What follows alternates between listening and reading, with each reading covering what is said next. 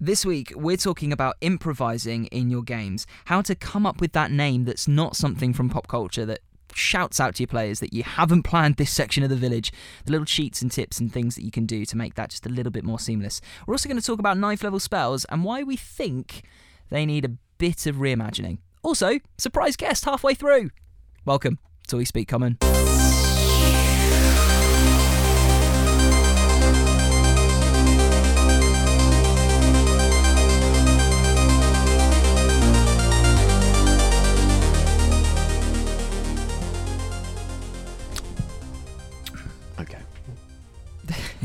Are you ready now? I am. You are?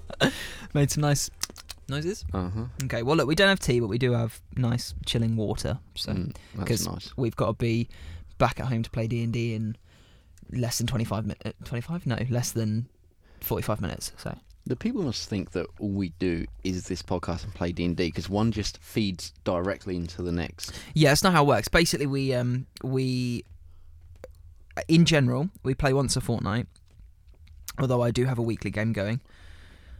You play another game monthly. Mm-hmm. And then your game is hopefully going to start up again soon.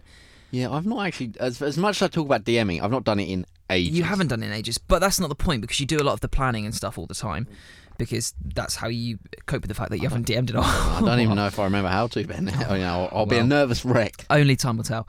But because we live quite far out, we're in a rural place, we have to plan everything to be on the same day. Yeah. So we record on the day that we play. Because it just makes sense, because we're all in the same place. So I had to get an MOT today, Ben. I might have not even made it here. Was it okay? Did you pass? Well, I've got an advisory. Oh, what was it? Wheel bearing. Oh, that's fine. Just another £100 down the old drain, innit? Nothing. Your MOT costs you £100. No, but the subsequent wheel bearing will cost me about that. Well, I've got my car insurance is due this coming week, and my vehicle tax is due at the end of the month. I'm off to New Zealand in 4 months. That's going to cost me an arm and a leg. To be fair, it's already cost me an arm and a leg, so I'm on the back burner now. But you're really glad you clicked onto this podcast thus far. yeah. This is how. This is two men. Just can we call them boys? Men. Just Ben, we're men. Complaining about life. Ben, we're manly. We're manly. I had quite a productive day today, actually, though. Just while we're talking about life in general. Went to the gym. Oh, that's nice. Yeah, I've been going 4 times a week. That's that's a lot for me. Yeah, that's I'm quite proud. A large amount, yeah. Did some cooking, did some meal prep for Monday. Wow. Did my shop. That's nice. And now I'm here talking about Dungeons and Dragons. So, yeah. Life could, it certainly could be better. There's many problems. Thanks, mate. But thank you. Cheers. As it's going, it's not terrible. Life could always be better, but it could also always be worse. That is very true, Ben. That is very true. I really hope that we haven't just pushed someone over the edge. They've just clicked away. They've gone, what? They've gone, life could be better. Enough is enough. I've had it. Okay, please, if you are struggling, seek help and know that everything's okay, because we're going to talk about a make-believe world where you can forget all of your problems and imagine that goblins are real. So wow, that would be a problem. Just done some real psychoanalysis on myself, and I think I've just realised D&D's a very unhealthy hobby for me now. What, really? And I'm just escaping all my problems in real life. I disagree. So I'm going to continue to do so for the foreseeable future. Obviously. I mean, other people use alcoholism, so I mean, it's healthy in that sense. I think D&D is very healthy, because I have to stop worrying about the fact that I might lose a job in the next 6 months and just get to worry about dragons. I love it. They're much less stressful. They are. They really are, especially when you can't actually really die from them. Well, it does feel like you really die. Part of your soul goes when a character dies. So. Yeah. It's like a Horcrux. I know. Oh, sorry. I will whip myself with the cat of nine tails for mentioning Harry Potter. There. What's wrong with Harry Potter? Is this? She's destroyed it, mate. Wizards shit on the floor and then apparate it away. Ever since that tweet, Harry Potter has been ruined for me. I mean, by she, we're talking about J.K. Rowling, by the way. Of course, the cat's mother. FYI. Yeah, I mean, ever since that tweet, it's been ruined for me. I mean, I enjoy it, but I think there's better fantasy out there, namely The Name of the Wind. Is it one of the big three in it? You've got Harry Potter, Lord of the Rings, Star Wars. They're the key. Yeah, and then you've got things. the ones. The next level down are things like Narnia and the Golden Compass. Oh, look at me being a snob. Yeah. And then we've got Witchers coming up there now. Oh, The Witcher's very good though. It's all very good. And then you've got, I suppose, Game of Thrones is up there as well. Game of Thrones has probably gone up to be one of the cornerstones because of the TV series being so popular. Yeah. And as we said last week, D&D is becoming so much more mainstream. Everyone and their cousin seems to play D&D, except people that we know. So, excepting good old King's Lynn. Look, I just think there are more people out there, Ben, but it's just that, we keep it on the down low. It's like Fight Club. You just don't talk about it. Don't talk about it. Unless you're going on BBC Radio Norfolk. Yeah. Or you run a podcast about it. Or you run a podcast about it. Yeah. I did write about this podcast in my newspaper column the other week, and apparently the editor was like, great. It's like, I don't care. You asked me to write it again. You asked me to write it, so here you go. Here's an advert for my podcast.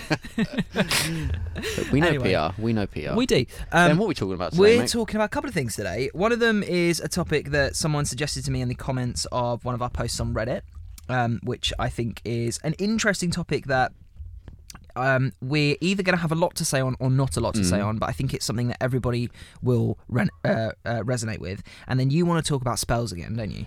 Yeah, I do like spells. I like spells. As a wizard, a fun aspect of the game. Thus, I would like to communicate with you more about them verbally. Yep. Okay, so let's start with this. So, user Maggie-PK. Hi, Maggie.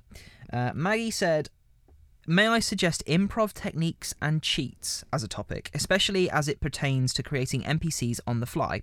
For example, this latest session that I had, my players took no interest in progressing the story and wanted to do some bounty hunts in a very small town that I had not planned more than a handful of NPCs for. Maggie, welcome to our lives. This is Dungeons and Dragons, Maggie. We've all been there.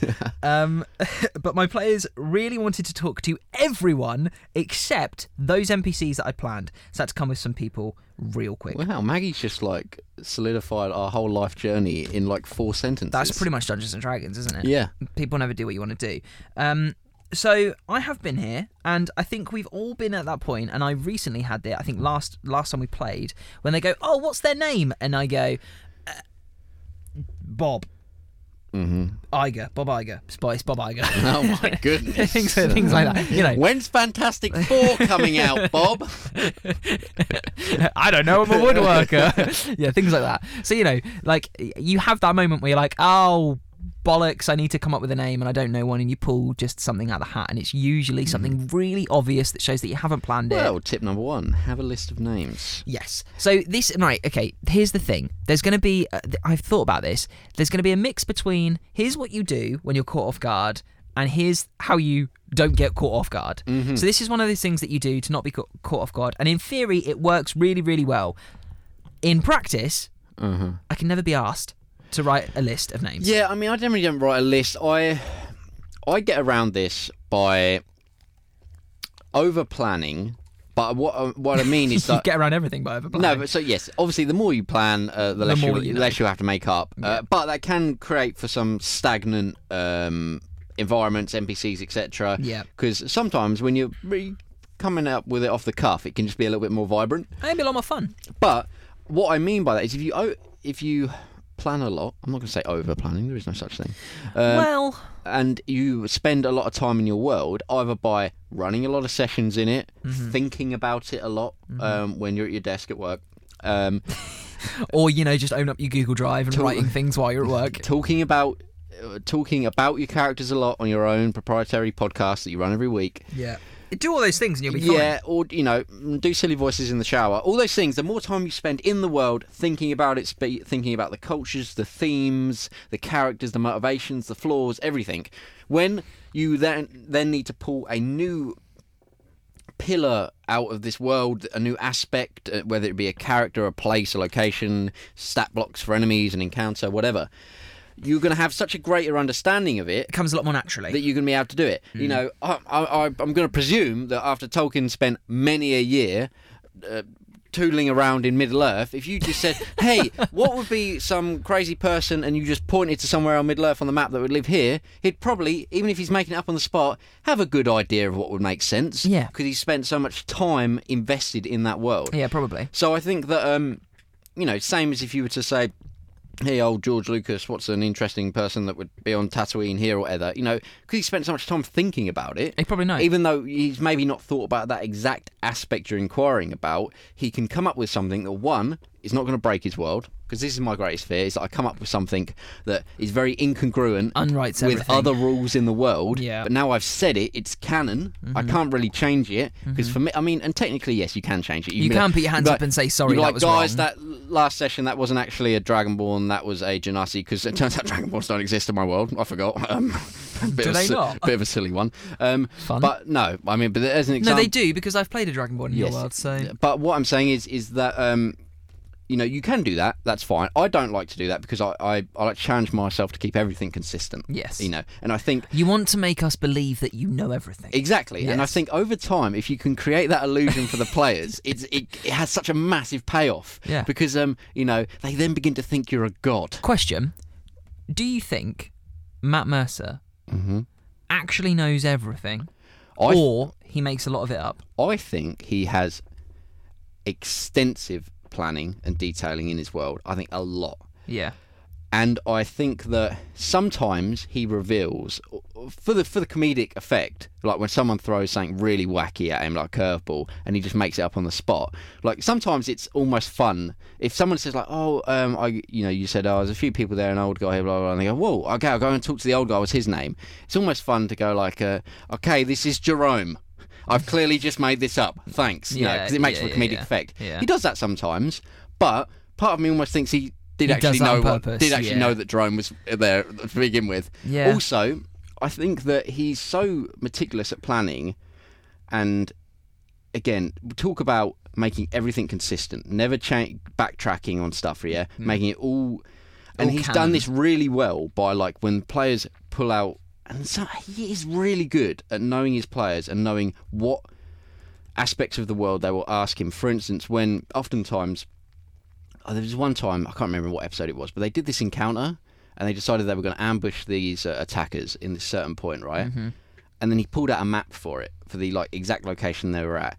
And they were like, whoa. I remember when this was. They were like, I remember this. They were like, how did you know this was an eventual... Because it really wasn't expected. They were like, how many maps did you make? Yeah. And he was like, 3. Yeah, like it's like he knew that one of them was going to be this. Now, I think what he did is this was a very generic map that he managed to describe in a way that made it much more... appealing and a bit more... Much more specific to this environment. Yeah. But there are tricks and tips. But that illusion paid off so much that the players now just believe that he's planned everything. And what I think Let's not forget as well that it is literally his job to DM Critical Role. Exactly, yes. So he has a much greater vested interest. But I think because he's built up this illusion and the players trust him to just know everything so much, that when they ask him something odd, and he's like, okay, 1 second, he's flicking through some notes. Sometimes I think he knows he's got no notes on this. But he's flicking through them, the illusion. and then he makes up something. But because it looks like he's just looked up something he's already written in the past, it just strengthens that idea that he knows everything. And I think that's a really powerful position to be in as a DM. Do you do that? I've done that once. Really? Once, yeah. Can I know what for? Let me think about the details of what it was. Was it something off the cuff, or was it... It was off the cuff. It was in the city somewhere where you did it with an M... Long time ago, then. Yeah, it was like something with an NPC. On the past, 10 sessions, because I've just known a lot more what you guys are going to be exploring. Yeah. But it's really hard in the city because you go anywhere. There's so much in such a short distance to you that you can. We spoke about it a few episodes ago about city planning, and I think it was a certain NPC or an item. It might have been an item actually. That I just made up some history off on the floor, and I was like, was it the old man's cane? That was actually a sword that you got for being in the army? No. I had that planned. Okay. Because I love that item. Yeah. I think it was some of the notes that were in... the guy took Erebus's horns. Yes. You stole his notebook. Yep. Which I never thought you were going to do because you broke into the head of the Thieves Guild. Which you never thought we were going to do. It was so well defended apart from one area which you just happened to... Clever ourselves all around. Yeah, and through some really excellent use of spells and hijinks. This item should have never have been obtainable by you. But then I thought, well, it would be in there. And then, so I think, but I had some stuff. What helped me is because I knew what some stuff was in there. Yeah. I could infer what more details would be. Yeah, so it was like Because kind of making I had it like up, a page but of stuff, and they're like, well, yeah, but it's a whole book. I flicked to another page, and I'm like, he's not got that far into the notebook yet. Yeah. He's just bought this notebook. Oh, now I've destroyed the illusion. Now you know it's all fake. No. But I mean, it's Dungeons and Dragons. I know it's all fake. So I think that's what you can do is then when you start making stuff up after already having built up that trust with the players, they are way more likely to believe anything you throw at them, no matter how wacky it is. So when you pull old Bob Iger out of the bag, you're like, oh yeah, Bob. Yeah, it's Bob. He must have planned Bob like 15 sessions ago. He knows Bob. Yeah. You know, Bob. this is Ben who's been planning everything from day one, so it makes sense. Yeah. Whereas if you don't build up that illusion, if you will, the illusion of knowing everything, then the players will probably recognise it's a complete improv. But that also can be a stylistic choice. I like the DMs who just clearly make everything up on the fly, because you just never know what you're going to get. It makes for a really dynamic experience. What, out of interest, and I know we've gone off topic now, but what impression do I give? It depends on the game. Really? In Waterdeep, I feel like you know everything. Yeah. Very much so. Yeah. I think in Estroff you know a lot about some aspects of the world and not a lot about others. So you can tell when the improv comes out, and then if we go to a certain location and then you start dropping all these details, I'm like, oh, Ben's planned this area in detail. This session he planned. We've come across some of his main plot notes. You know what I mean? But is that detrimental to your enjoyment? No, because But what's interesting about Estroff is it's kind of similar to what we were talking about last episode with My World, where you have these very populated areas, and then the rest is quite vast. And then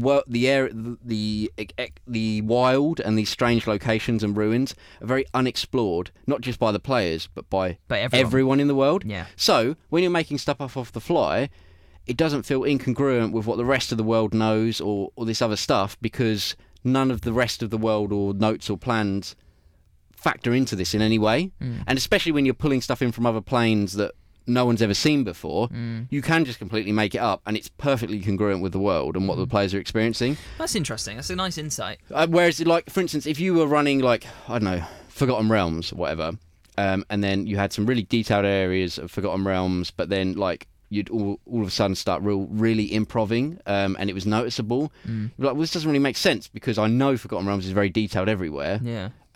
And obviously, so you should know the answer. And obviously, as a DM, if you're just running your own game in Forgotten Realms, you don't have to know everything. No. But especially in your game, like in Dragon Heist, everything is so fleshed out to a T. And I know, like, because we were talking about creating that illusion of knowing everything.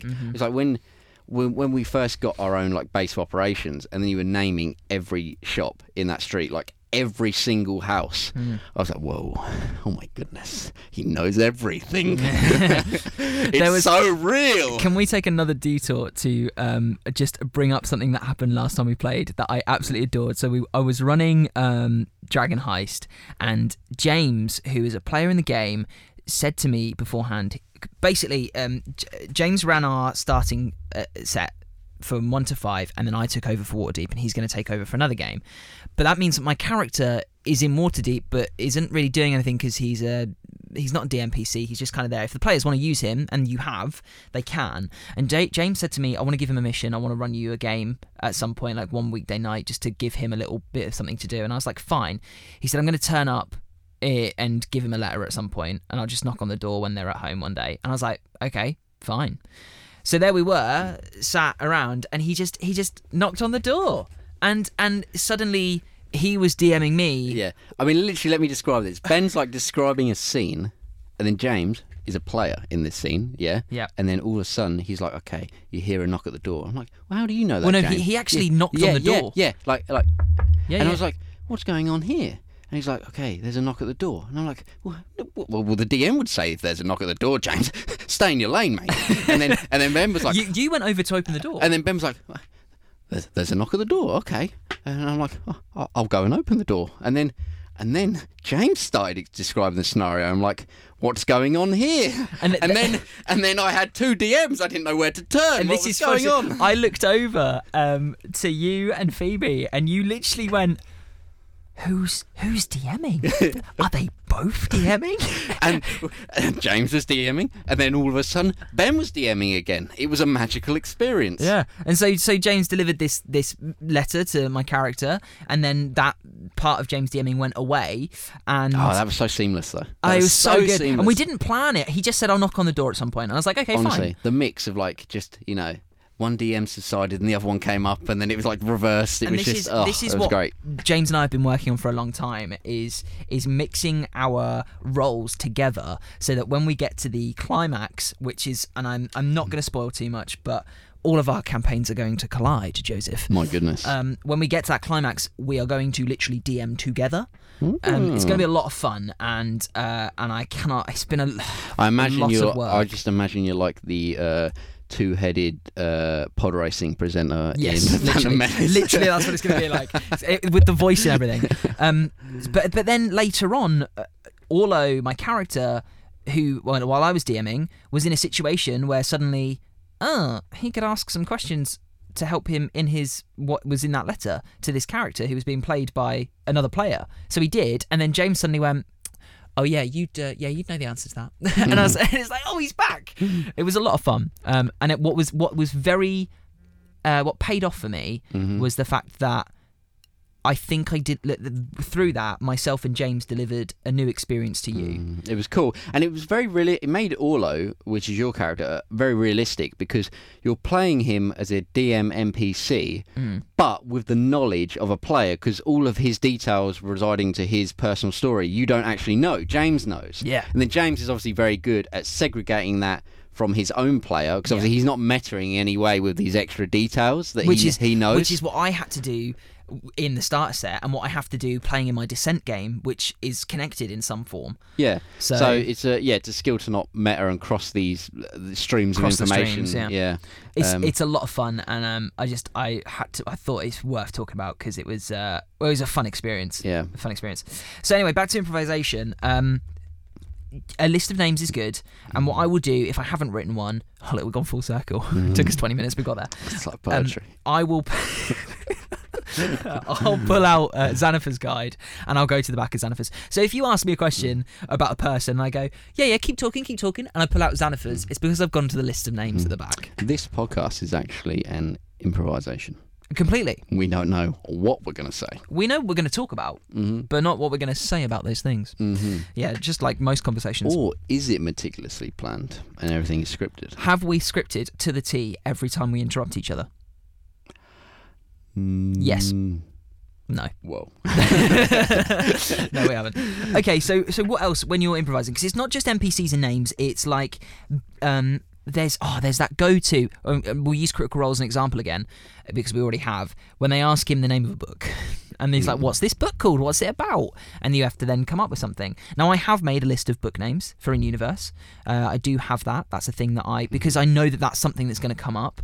Because your character's a bard, and that I've had to make a list of godly tales. I like that. That anyone could espouse, including your character, at any time. Which I cannot wait to get handed to me on a 25-page document. It's going to be a lot of fun that's going to be my bedtime reading for the next few weeks. I'm not even joking. I'm fully ready for it. I'm like, I want to be the perfect player. They get pretty wild. It's exciting. What else do we improvise on? I don't know. I mean... Well, I think that having a strong understanding of the wider location, not necessarily the details. So, for instance, if you're in a town, how big is this town? Roughly how many people do I think are in here? Okay, there's like 500 people in this small village/town. Is that enough for a blacksmith or an inn or whatever? Decide what works in your world, what the rules of your world are, and then make it quite consistent. So then you can, when someone says, "Oh, is this here or is this here?" you can say yes or no. Understand what the people are like, what the kind of the races are made up of, so you can chuck it in there. Like, for instance, if you think, okay, I know beforehand this town's mostly human, but there's a few halflings there. And the reason they're there is because this town, like hundreds of years ago, actually used to be a halfling village. That's but the demographics have sort of shifted. So then when you play, I want to go see a blacksmith, you're like, okay, this is a bit unique. This is an opportunity for me to chuck in a halfling. Okay, there's a halfling blacksmith there. and then they can, oh, that's a bit interesting. We haven't seen a halfling in a while. And bearing in mind, you're making all this up, and you'd be like, okay, this is giving me an opportunity, because maybe the halfling can kind of espouse a little bit about the history. Maybe the halfling can say, oh yeah, this blacksmith's been here for hundreds of years. It's actually like the first building we built here when we found out there was a lot of minerals nearby. And you're like, oh, this is a halfling village. So you've allowed yourself, for an improvised new character that you hadn't planned, to espouse some exposition about the world, give things a bit of history, a bit of sort of grit, really, and texture. And then I think you can also use that to make new stuff that then can become part of the history, but again, you just got to think for a second before you speak, Yes. And it's like there's like that pressure to rush it out of your mouth as if you just know it off the top of your head. Yeah. And ignore to make that pressure, and to make things like cooler than they need to be, or whatever, And it's like, for instance, it's very easy to be okay, he's a cool blacksmith, and he's he's got this flame tongue hammer. It's on fire, and it does 65 damage. And if you thought about this before, you would have thought, well, I don't really want to give him. Yeah, that's a cool item, but it doesn't really make sense for this just standard blacksmith to have it, and and maybe the players, and then before you know it, the players have robbed this flame tongue hammer. And they've killed your cool halfling. Yeah. But and they're never going to go back to the village. Alternatively, if you're happy to play this risky game, you can maybe think, oh man, and then after the session, you're like,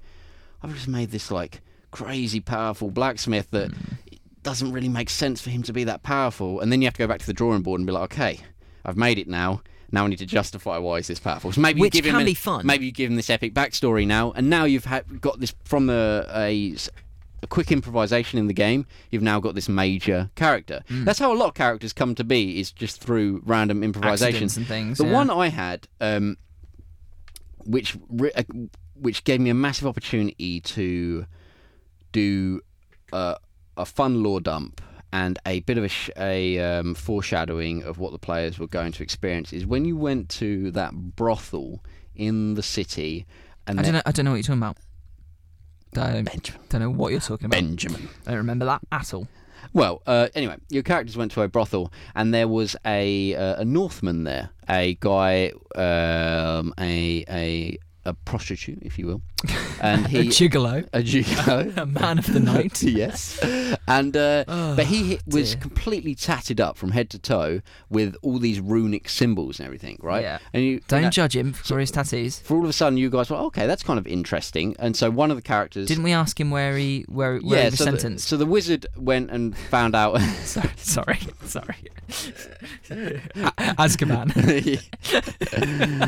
The wizard went and found out a little bit about these tattoos and about this character's history, and he had a bit of a funny accent, which again was a little foreshadowing of some of the culture you were going to experience as you moved north. I think this was even before you knew you were going to move north. Yeah, I knew this quest was about to come up, and so he gave a little bit about the history, about what because they're all religious symbols as well, about what the religion means. And you're like, okay, this is kind of interesting. Yeah, like a teardrop is for the god of death. I didn't ever plan for this character. He's not that emo. He's just not that. Sorry. It's based on like Thor and I know. You know, it's cooler than that, Ben. I know. I'm sorry. So, but I didn't plan for this character to be there. I just thought, okay, you're in this brothel. I think you're there for some other reason. And you're like, okay, let's have a look at the talent, shall we? And I was like, how do I make this interesting? You know, and so but because I'd spent so much time recently planning that sort of more Norse-themed adventure, I had that a lot. That was filling up a lot of my headspace at the time. So I just pulled those elements together and created a character on the spot. But because I'd used those elements that were then coming up, it was a great opportunity for me to foreshadow things you were about to experience through these characters' experiences. And so that was just an example of how using improv, I didn't plan for that to happen, but because I'd spent some time in my own world, in my head, I could pull some elements together that made sense. Now, I could have just as easily done some really wacky stuff, but then what would have probably happened is I would have had to have gone away after the session and then justified that with the rest of the stuff going on in my world. Yeah. Now you don't necessarily have to do that, but for me, it allows me to maintain continuity and a cohesiveness to everything that I think, while it doesn't come up every session and you players don't really mention it, it has a bit of a subconscious effect of making the world more tangible. when everything's a bit more cohesive. So that's why I like to, after the fact, think about things that have happened in the session, especially stuff I haven't planned. And if I've brought new elements, NPCs, etc., pulled them together and think, okay, does this all still make sense in my world with the rules I've created? Do I need to add or change anything to keep it nice and cohesive? Yeah, I like to look at it as problem solving. It's like an interesting kind of little game for yourself afterwards. Like, I've made this thing, how do I make it fit? Or I've made this thing, is there anything new I can do with it? It gives you something to work on. Like, because I often find you can finish a session and you can sit down and you go, I don't really know where to go from here. But you can look at that thing that you improvised and maybe go from there. Yeah. What I would say is, if you're doing that, if you improvise something and you make that character and it's meaningful and it's not just a 5-minute interaction for someone wants to buy something, so you make up a random blacksmith and they buy something and that's it, note it down, write it down, have it in your notes and use it. That would be my tip and trick. So just to reiterate, before we go on to the spells, it's, there are no cheats. You kind of either plan or you don't. The cheat is, if you know your world, it gets easier and you do it more over time. But just take a minute before you say what you say. That's the real tip, I think. Yeah, I think that, and especially when you can come up with some interesting stuff when you do go a bit off the wall. Again, there is that such desire just to make something cool or different, when you're improvising it and you just say something without really thinking about it. Then you get to the end of the session and you're like, why did that guy have 6 eyes? Why did I give him 5 arms? Why did that innkeeper have 6 eyes? I really need to think about that now because it doesn't make sense. Yeah, make sure you noted that one down. And you're like, well, he's actually crossed with... he's a Spider-Man. He's Spider-Man. He's a Spiderman. He's a were spider. Lovely. And he's stuck in mid-transformation. He's a druid that can't change form. Yes. Yeah. That's it. That could be quite cool. Yeah. And you've just made him much more interesting than perhaps he would have normally been. Okay, so let's talk about spells. We have been joined by an otherworldly presence. The power of editing. Wesley, hello. Hello. Very suddenly joined. Yeah, you're sitting next to Joe. I apologise. You're on a directional mic, so. Excuse me. I know. So you got to share a microphone. So it might be a bit. Hang on, let's do a little bit. Yeah, Joe's just knocking me over. Let's just move over, muscle man. I just get. Okay. So, as we said, I don't know if we said it in the episode from last week or this week, but we plan all of our recordings to be before the game. So Wesley's here to get ready to go and play after we finish recording. Exciting. Introduce yourself. Who are you? Oh, hello. I'm Wesley. I play in these guys' games and get played around with like a rag doll occasionally. Yeah, pretty much. See, Wes, now you have been mentioned on the podcast numerous times during conversations. Actually, I think you featured last week on a phone call. So there's not last week before. Oh yeah. So there's numerous lore already about you, Wesley. And dear. You're an enigma. What you should do is tell us your character names because people will know them more than your actual name. Okay. So we've got Isa. Yep. Wizard. No, sorcerer. That's the sorcerer. We've got Ayara, which was the wizard. Right. Then we have Brom. I'm really enjoying playing right now. Oh, it's about to change later today. Oh, exciting. Druid. I'm completely blanking now. You've got Drell from the because you're in the Descent game that I'm in. Yep. Loving that one. Is that all of them? I think that's the main ones at the moment. What we were just talking about with that guy in the brothel, that was Wesley's character Ayara, who was the one who was talking to them, getting that information about the tattoos. Fine, see, it's all full circle, Ben. Full circle. Poetry. Perfect. Yeah, I don't know. I just like asking about the numerous things that I see, and it's like, oh, that's why you're a wonderful player. And this is the thing as well, because we've mentioned it a number of times, and I'm going to apologise again that the quality is going to be different now because we were on a 2-person setup and we've just randomly brought a third one in. But we've mentioned before that your play style is very much. You're very secretive with your backstory and your information, and at times it's really frustrating because we're like, we want more, tell us more. But then at other times it's very rewarding because we feel like we earn it. And I just wondered what your thinking behind that is. My overall thoughts of that one. I feel like a lot of characters won't just reveal that very suddenly. It's something close to them, like everybody has their own secrets or whatever. And sometimes when it's so personal, it's harder to actually give it to somebody else. And I try and give that as a parallel to a character, depending on how reserved they are. Brom, for instance, he's just going to tell you everything that he knows. And that's very rewarding for me as a DM. It's a lot of fun. But another character like Drell or Isa or Yara, all three actually, are a lot more reserved about what they actually have or what secrets they want to tell, because they have to trust the people around them. And then they usually end up targeting one person in the group and then shoving a loads of information on them. And then being like, don't tell anyone. Keep that secret to your grave. Okay.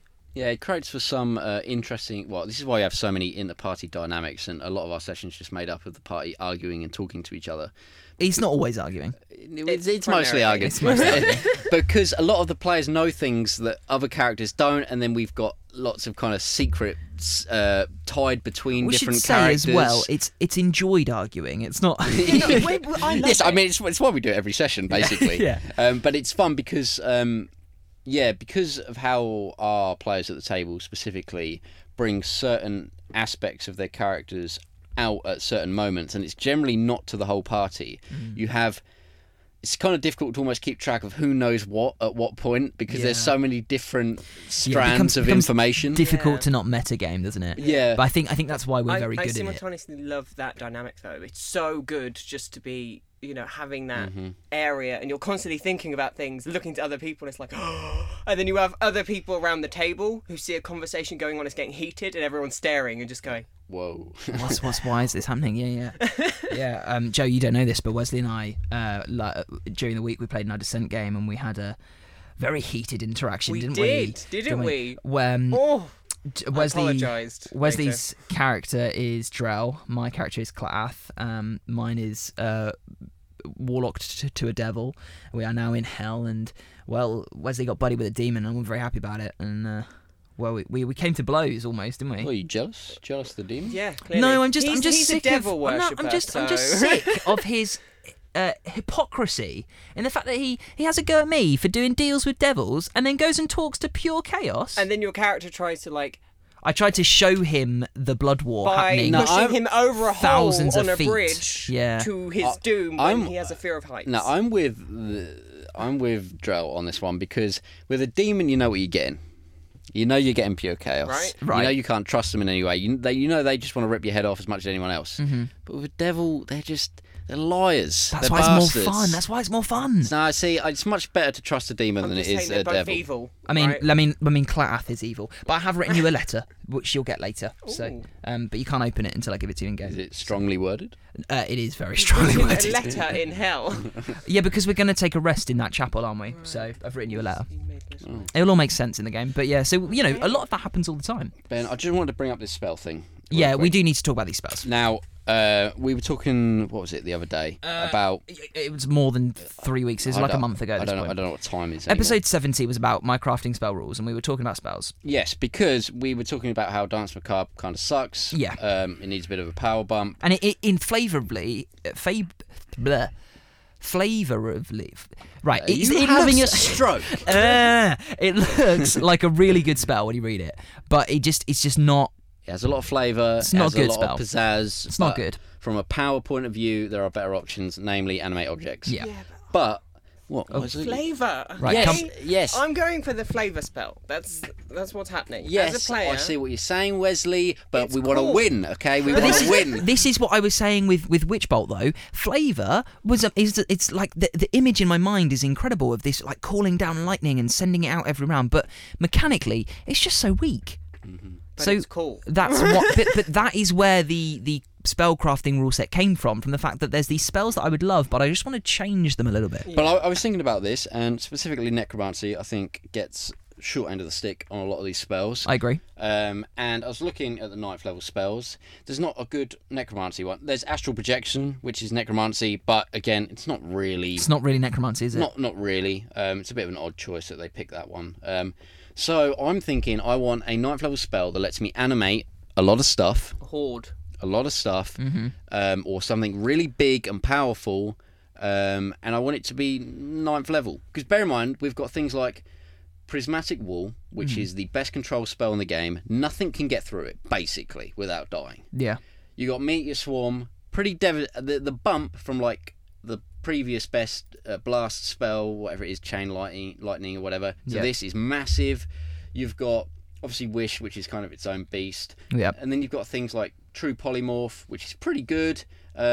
Shape change is okay. And then you've got things like foresight, best buff in the game. Yeah. Massively powerful. So what do we want for a necromancy spell that's going to rival that? Are we purely going to talk about necromancy now, or are we going to just talk about 9th level spells that we'd like to see in the game? Well, I'm thinking necromancy for the minute. Okay. We'll come back to this. So interesting that you bring up necromancy spells, because without getting into any areas of spoilers, Wesley and I had a conversation about this the other night on the phone. Literally yesterday, about a spell that could raise a number of, or a singular, and actually do something decent. Dance Macabre did come up. Yeah, and because it's a good base to start at.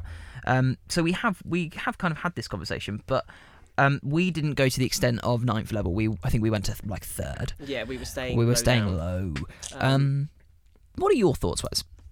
With large necromancy spells, I think it'd be an awesome idea. But it's just Joe, you mentioned like possibly summoning this huge, like, I don't know, beast of flesh and limbs and whatever else, or would you want to have a horde? I think it is 9th level. I think it's two options, because if you look at the other ways you can create a horde, you got animate dead, and based on how much you tax your spells, you can get up to a decent number of dead, especially if you what classifies a horde? What number?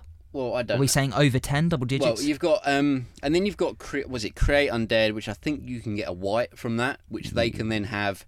They can create zombies. I think they can have 2 zombies that they can create. Yeah. So if you kind of sort of decentralize the command of these zombies, and you sort of go down that chain there, you make it an army. Yeah, you can get quite a few. I think by like 9th level, you can probably have like 50 or something under your control if you really max it out and spend all your. If that's what you are, like, if you build a character that is solely good at that one thing, absolutely yes. And you're taxing yourself by basically spending all your spell slots every day to maintain control of these undead.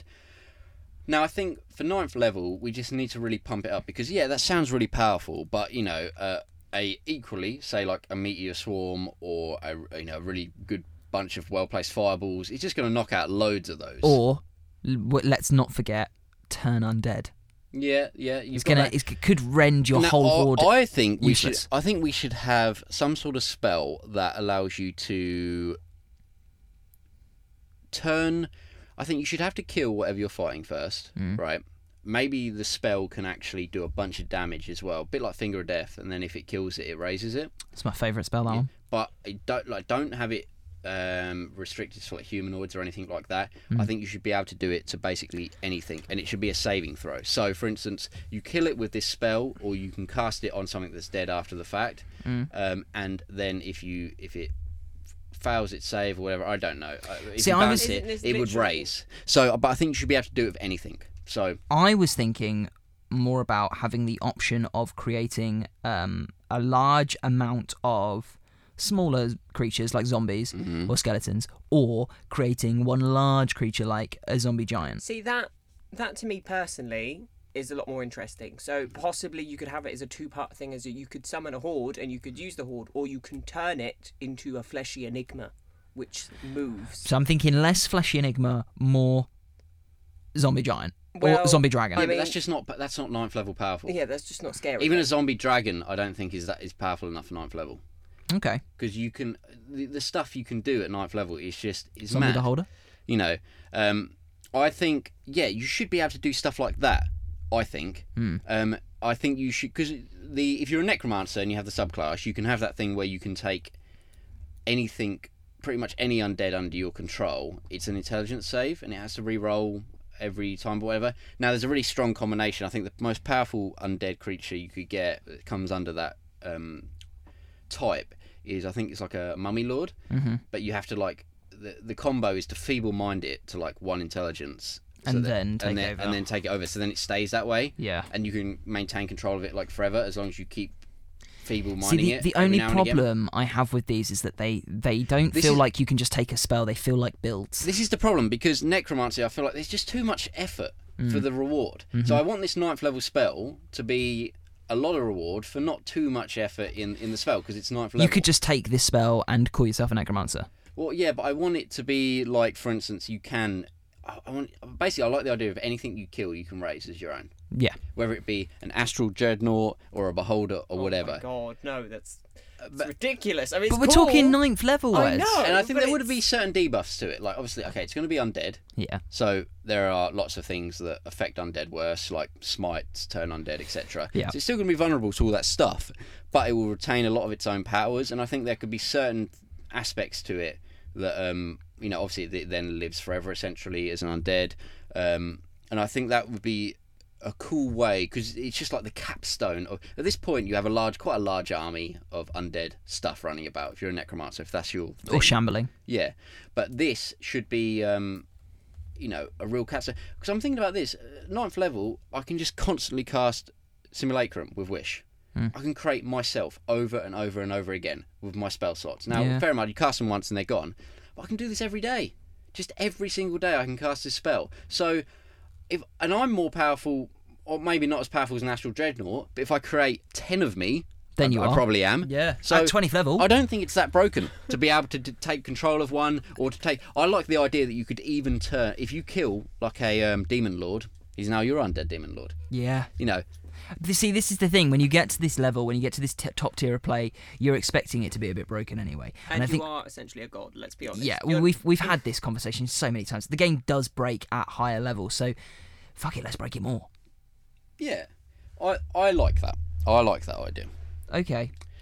And I think we should come back to this with some more ones, like a really good Conjuration 9th level spell. I don't know if there is one. Here's some homework then. Go away, think about it. 9th level spells for each school of magic. I don't know. I haven't looked. I mean, is Prismatic Balls probably Conjure? No, it's Abjuration. Abjuration. I don't know if there is a really good one. Is there a good 9th level transmutation spell? True polymorph, I guess. Gate is Conjuration, but Gate sucks.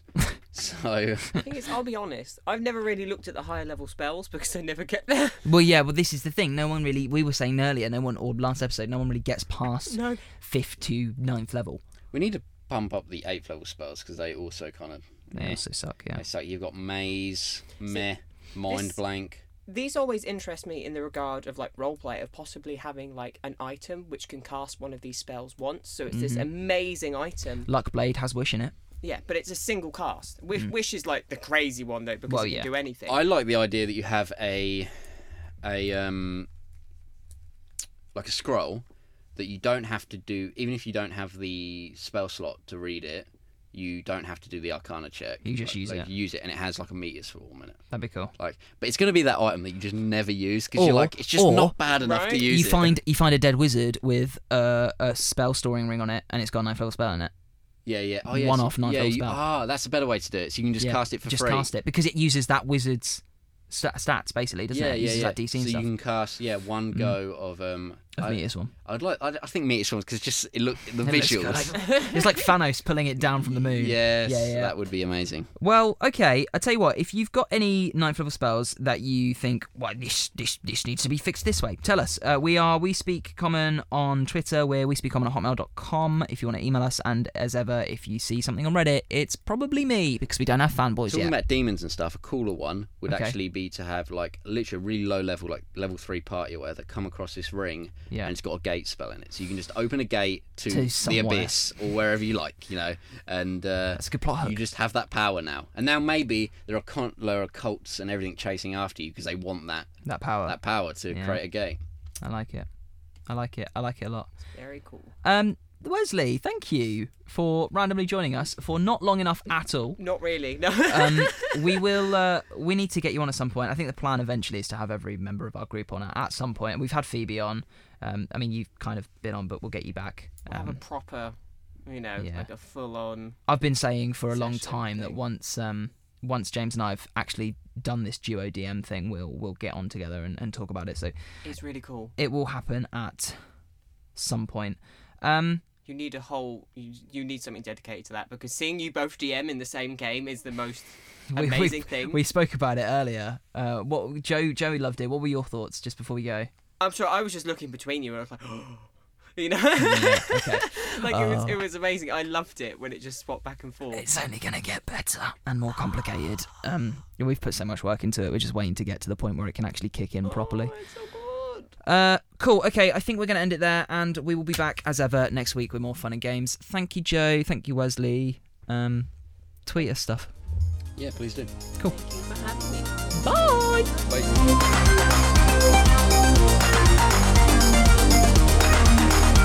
Thanks for listening today. If you like the podcast, do us a favour. Leave us a like or review on your platform of choice and share us with your friends. You can get in touch with us on Twitter @WeSpeakCommon or through the email wespeakcommon@hotmail.com. The music in the podcast is Street Dancing by Timecrawler82 and is licensed under an attribution license CC by NC. You can find it on the Free Music Archive.